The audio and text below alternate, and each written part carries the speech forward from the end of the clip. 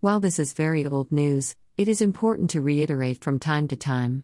Rafid Ahmed Alwan al-Janabi, codenamed Curveball, was one of the major sources used to justify the invasion of Iraq.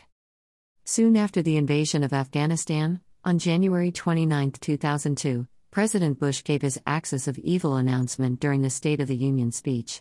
The nations on the list were Iraq, Iran, and North Korea, linking them in a fictional conspiracy of terror.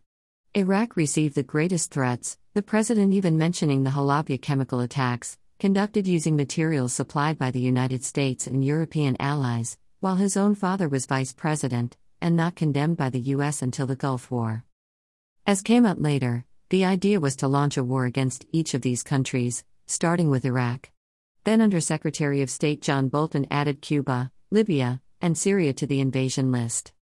A few months after the invasion of Iraq, Sir John Chilcot released the official report to Parliament, revealing that all of the false information used to justify the war was an intelligence operation, dating back to the end of the First Gulf War. Al-Janabi was a paid asset with a cover job dating back to at least 1999, with an income of at least £3,000 a month. He wanted his country to be free, and decided lying was the best way to get it. There were intelligence and international instigators who said that the WMD was all lies, but they were put aside. As the Iraq conflict bogged down, the other planned wars were put on hold, and finally scrapped as unworkable.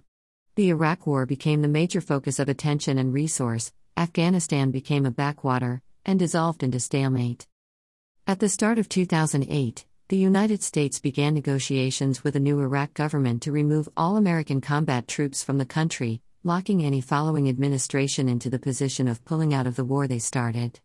The final agreement was signed on November 18, 2008, stating the end of 2009 for the pullout of U.S. troops from Iraqi cities, and 2011 is the fixed deadline for removal of U.S. military presence in country.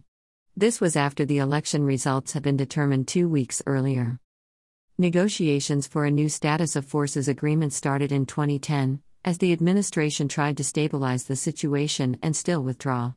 However, Prime Minister Maliki would only allow a few thousand American troops to remain, who are still there today.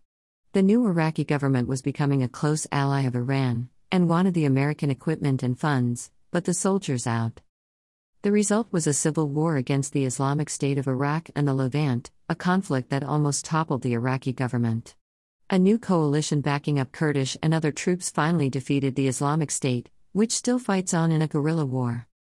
Ironically, the same people who justified the 2003 invasion of Iraq had given the opposite reasons for not doing it at the end of the 1991 Gulf War, at a time when the Iraqi army was already defeated and mostly prisoners, with a force of 750,000 coalition forces in the area. The desire to finish Iraq and lies by defectors and government officials caused all this death and heartache.